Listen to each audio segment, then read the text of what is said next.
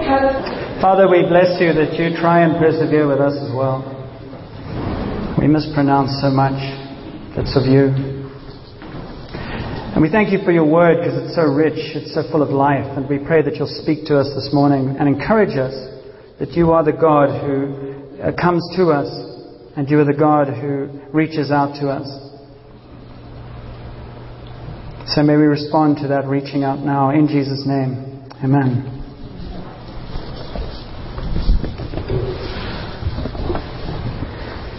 We've been going through some of the Acts of the Apostles, and the next section that I could have done this morning would be in Acts 4, which is about the disciples. They've been radically transformed from these men and women who ran away from Jesus on the cross, basically denied they knew Him, were terrified about where their following Him had ended up. It had ended up in violence and death. And they were broken. They actually were destroyed and they ran away. And then Jesus was resurrected and He appeared to them. And their lives were changed again because what they could not possibly conceive in their minds happened. This man whom they knew, who was crucified, rose from the dead as a historical reality. And out of that He appeared to them, and His Holy Spirit, which was the power of God, was poured out on them, and these terrified men and women became absolutely bold and pretty obnoxious in Jerusalem, and really said to the authorities and the religious leaders, we can do nothing but speak of what we've seen and heard. And then they also performed miracles just like Jesus did. And a cripple who was born a cripple for 40 years, he was 40 years old, was healed. And others, no doubt, were healed as well. And so their life and their actions were powerful. And they came back together and they said to God, you read their prayers in Acts 3 and 4. He says, bring it on, do some more, Lord. Let's get in their face some more. They weren't intimidated now.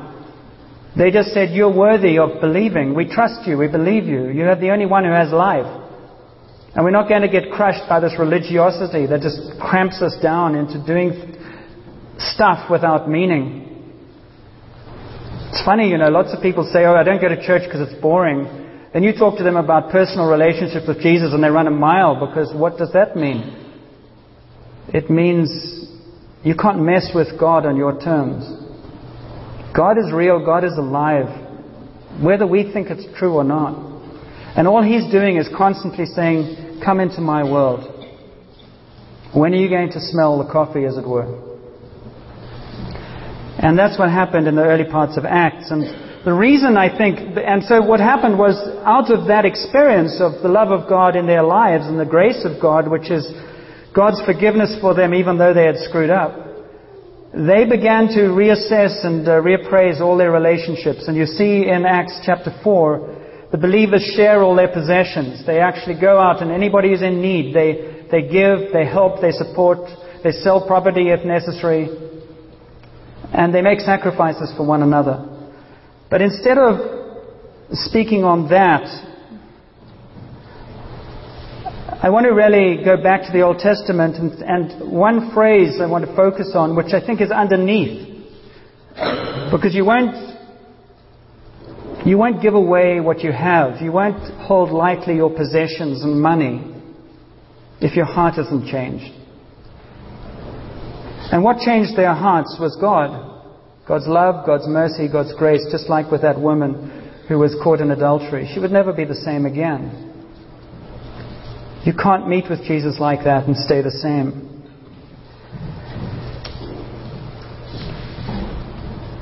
Jesus said to His disciples, He said, love one another as I have loved you. And I would venture to say for most of us that as I have loved you is the part that God is continually wanting to work at, and said, you know how much I have loved you. And that's what we're therefore going to look at. We're going to go back in time 1,000 years before Jesus to when David was king, and talk about this guy Mephibosheth. It's one of my favorite stories. But a bit of background. David was a shepherd boy. He was the one who killed Goliath he with a slingshot and then went and cut off his head. He was anointed by Samuel. He was anointed king of Israel. Samuel had come to select somebody, and all the obvious choices were discounted, and God said, it's the guy who's actually watching sheep up in the hills, the youngest kid in the family.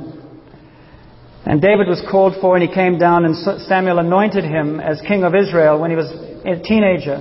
And 14 years later, he became king. And between that anointing, and between the time he was anointed and the time he was actually enthroned as king, he went all over the Middle East, being chased by Saul, the king at the time, he was increasingly mad and jealous.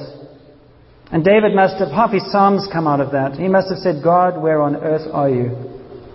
I have this promise that I'm going to be king, but all I am is a refugee in my own land for days and years and years and years. And one of his best friends is Jonathan.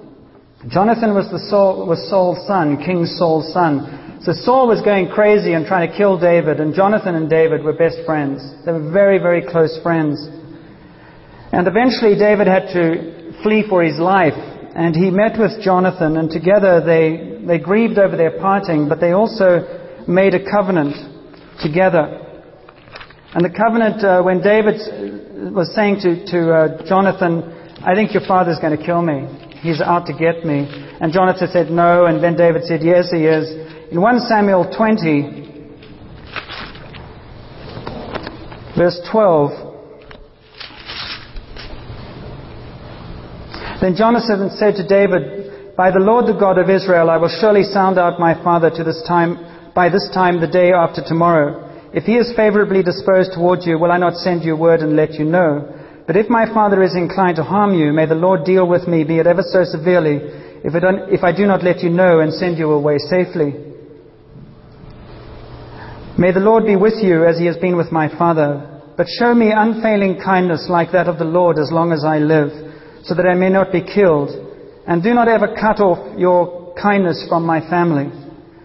Not even when the Lord has cut off every one of David's enemies from the face of the earth. So Jonathan made a covenant with the house of David, saying, may the Lord call David's enemies to account. And Jonathan had David reaffirm his oath out of love for him, because he loved him as he loved himself. And then they went on their way. And about 14 years later, Jonathan and Saul are killed in battle, and David grieves. And he's crowned king of Judah and Israel.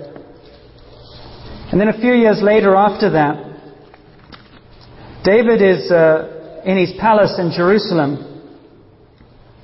And he asks an interesting question. It's in 2 Samuel chapter 9. And he basically is saying to them, do you know of anybody who belongs to the house of Saul? Is there anybody in the family of Saul to whom I can show kindness? Is what he says. And there's a servant of Saul's who is called Ziba. And if you read between the lines, we haven't got time to do this whole study. Ziba is obviously very comfortably ensconced in Saul's territory and with his property. And he rather reluctantly says there is somebody. There's somebody called Mephibosheth. He's Jonathan's son, and he lives in a place called Lo-debar, which is 50 miles from Jerusalem. Mephibosheth was 5 years old when his father was killed. And because he was the heir to the throne, the nurse panicked and thought that he might be killed by David, who was out to get revenge of all Saul's family. She snatched him up to take him away and dropped him, and he was crippled in both feet for the rest of his life. And they ran off from Jerusalem into exile, and they stayed in this place called Lo-debar. It means barren or nothing. Imagine the words spoken to Mephibosheth as he grew up. If it wasn't for David, you wouldn't be crippled. If it wasn't for David, we wouldn't be here. If it wasn't for David, your father probably would be alive. If it wasn't for David, fill in the blank. David called himself your father's friend. Look what happened. So many years later, he's probably in his late teens or early 20s, is when David says, "Is there anyone still left of the house of Saul, to whom I can show kindness for Jonathan's sake," remembering the covenant he had made with his friend. And they go and fetch Mephibosheth. Imagine how Mephibosheth must have welcomed that news. David wants to see you. King David. "Oh, I've been found at last. I'm going to be killed." And Mephibosheth was taken to Jerusalem. And Mephibosheth was crippled in both feet. So he was carried to Jerusalem. And he was carried into the presence of the king. 2 Samuel 9. With probably lots of mixed emotions. And when Mephibosheth, son of Jonathan, the son of Saul, came to David, he bowed down to pay him honor. And maybe wondered what on earth was going to happen now. And I wonder what David thought as he saw this son of Jonathan. I imagine it, and I imagine Mephibosheth being carried in and David seeing Jonathan. His eyes, his hair, something about him when he sees his friend. And the first words that Mephibosheth hears from the king of Israel is his name, Mephibosheth. And he says, "Don't be afraid. I will surely show you kindness for the sake of your father Jonathan. And I will restore to you all the land that belonged to your grandfather Saul, and you will always eat at my table."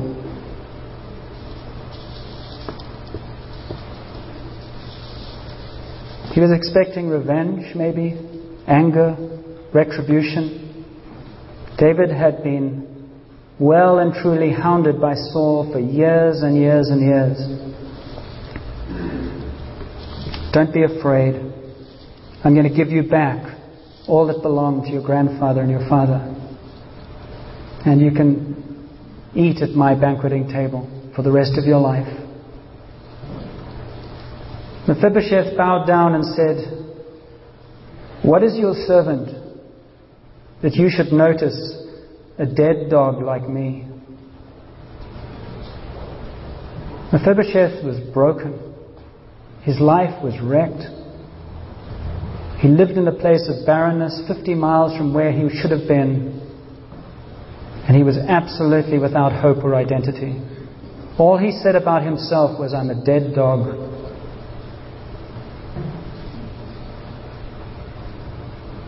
Then the king summoned Ziba, Saul's servant, and said to him, "I've given your master's grandson everything that belonged to Saul and his family. You and your sons and your servants are to farm the land for him and bring in the crops so that your master's grandson may be provided for.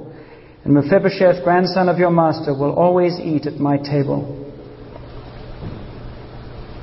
Then Ziba said to the king, "Your servant will do whatever my lord the king commands his servant to do." So Mephibosheth ate at David's table like one of the king's sons. Mephibosheth came into Jerusalem, into the throne room of the king, and said, "I'm a dead dog." And the king said, "You are a prince."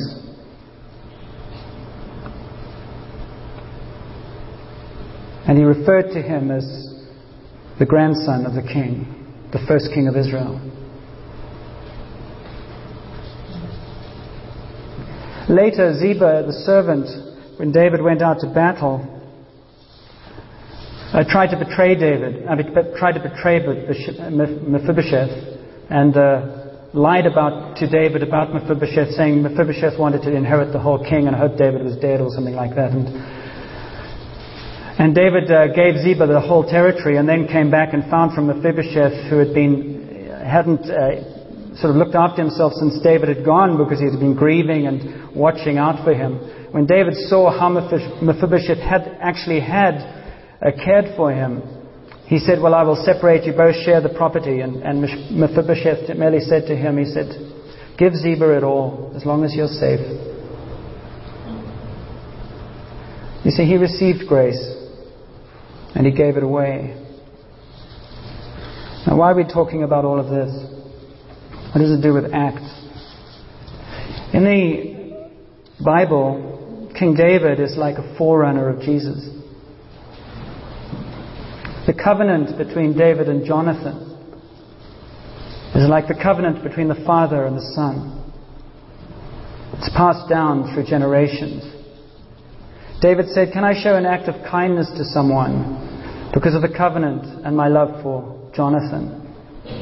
God the Father says, can I show an act of kindness to someone who's part of the family of my son Jesus, which is the human race? Again, we say our humanity belongs to God. The only issue is whether we recognize it. It's not negotiable. It's a bit like gravity. You can argue and whine about it all you like, that you're subject to it. God's love is like that. It's absolute, it's given. And what we do with it is the million-dollar question. And that's why for many of us, God is, I think, saying to us, I want you to learn how to live in my world. Rather than pull me into your world, which is miserable. If you try and pull God into your world, you'll shrink Him and distort Him and pervert Him into something that's pretty ugly. So you start saying, Lord, let me come into your world. Let me see life and myself how you see me and how you see reality. We are all Mephibosheths. We have fallen. We've been dropped. It might not be our fault, but it's too bad. We're crippled in our feet. There's no one here who can be acceptable to God. And we're either living in Lo-Debar this morning or we're living in Jerusalem. Lo-Debar is where we're hiding from God. Lo-Debar is where we're licking our wounds, we're victims. We're crippled and we've got nothing to do other than go, what's this all about? The good news is that God so loved the world and so loved you that He sent His Son to Lo-Debar. He sends His Son, He sends Himself to where we are. And He says, you've got an invitation to come to the palace. So, brothers and sisters, if we're not in the palace, guess whose fault it is? It's not because we're not invited.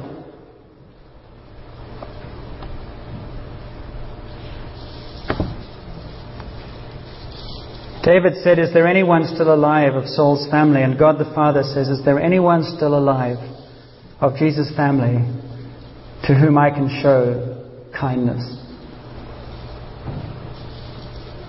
And He sends out His servants and takes the initiative to invite people back to Him.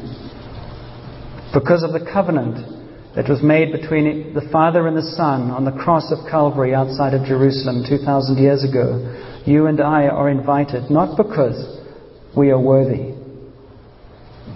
but because they made a covenant, not because we are anything. That is why Christianity is meant to be good news. We usually look very miserable. We usually look like we're all camping in Lo-Debar with invitations that we bring out and talk about, but we never actually make the trip. We're a miserable bunch of people often. And God is saying, how on earth can other people know that I am alive and that you are actually a guest of the King if you look so miserable? And you look miserable because we don't know how we have been loved. We don't know how much we have been accepted.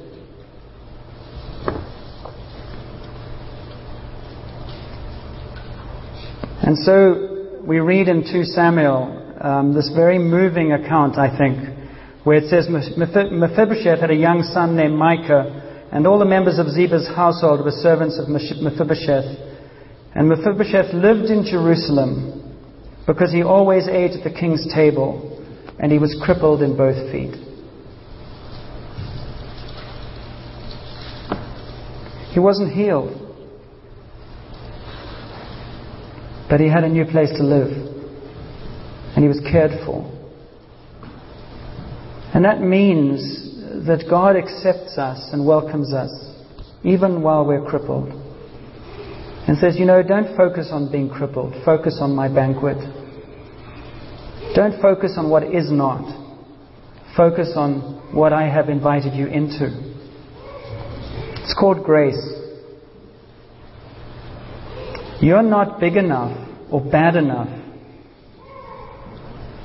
to be any problem for God.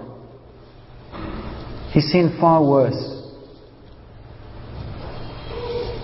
The only thing that gets in the way is pride. And there are 2 kinds of pride. There's a pride that says I'm way too bad. And there's another pride that says I have no need.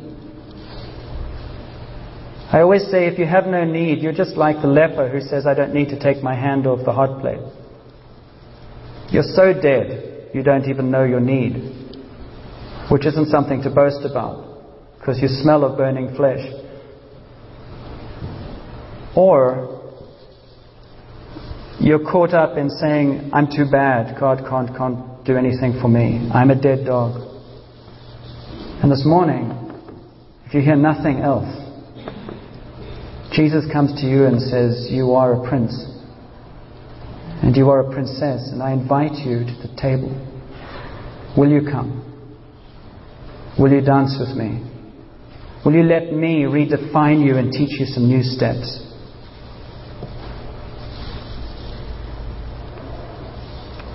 God's desire for each of us this morning is very simply, can I show you some kindness? I love to show you kindness. So I'm here for you as we share together in a baptism now, as we share together in the breaking of bread.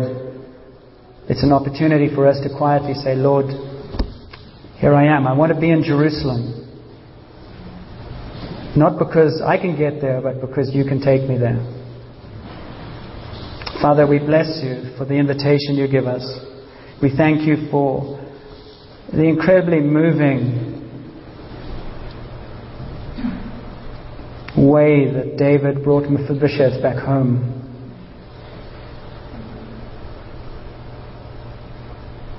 And we pray, Father, for that kind of love and grace and compassion to be present among us.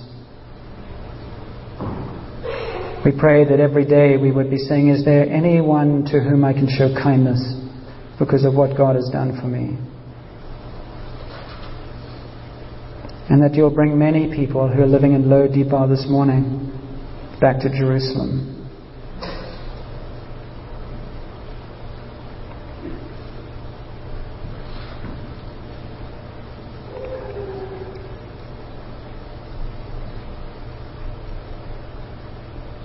Amen.